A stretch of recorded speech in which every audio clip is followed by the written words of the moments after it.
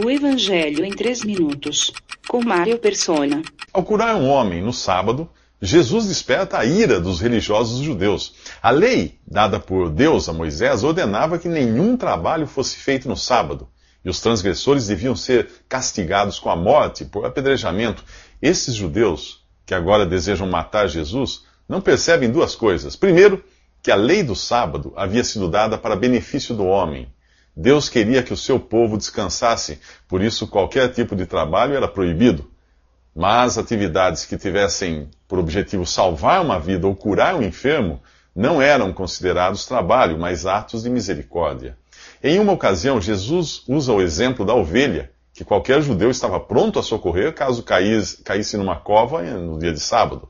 Aqueles mesmos judeus que tinham tanto cuidado com as suas ovelhas não ligavam nem um pouco para a cura que Jesus opera em um homem que está há 38 anos preso na cova de sua enfermidade. A segunda coisa que os judeus não percebem é que aquele que curou o homem no sábado é o mesmo Deus que no passado deu a lei a Israel. Foi por meio dele que todas as coisas foram criadas, e foi ele quem descansou no 7º dia da sua criação. Porém, aquele seria o último descanso para Deus, já que logo depois Adão e Eva cairiam em pecado, e desde então a humanidade só deu trabalho ao seu Criador. Meu Pai trabalha até agora, e eu trabalho também. É o que Jesus responde aos religiosos judeus que o criticam por ter curado o homem no sábado. O detalhe é que, ao dizer isso, Jesus se torna culpado aos olhos dos judeus de algo mais grave ainda do que transgredir o sábado. Ele precisa ser eterno para também trabalhar até agora, como faz o Pai. E ao chamar Deus de Pai, está dizendo ser igual a Deus.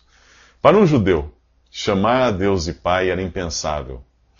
No Antigo Testamento, há meia dúzia de passagens que chamam Deus de Pai dos seres humanos, mas nenhuma delas no sentido de filiação. Ou elas são no sentido de criador, ou de quem cuida de sua criação, nunca no sentido de alguém que transmite o seu DNA ou a sua própria natureza a um filho gerado por ele. A revelação que Jesus faz aos judeus mostra que existe uma ligação íntima e indissolúvel entre ele, Jesus, e o Pai. E por isso os judeus ainda mais procuravam matá-lo, porque não só quebrantava o sábado, mas também dizia que Deus era seu próprio Pai, fazendo-se igual a Deus. Nos próximos 3 minutos, Jesus dá mais detalhes dessa ligação e de sua divindade. Visite www.3minutos.net.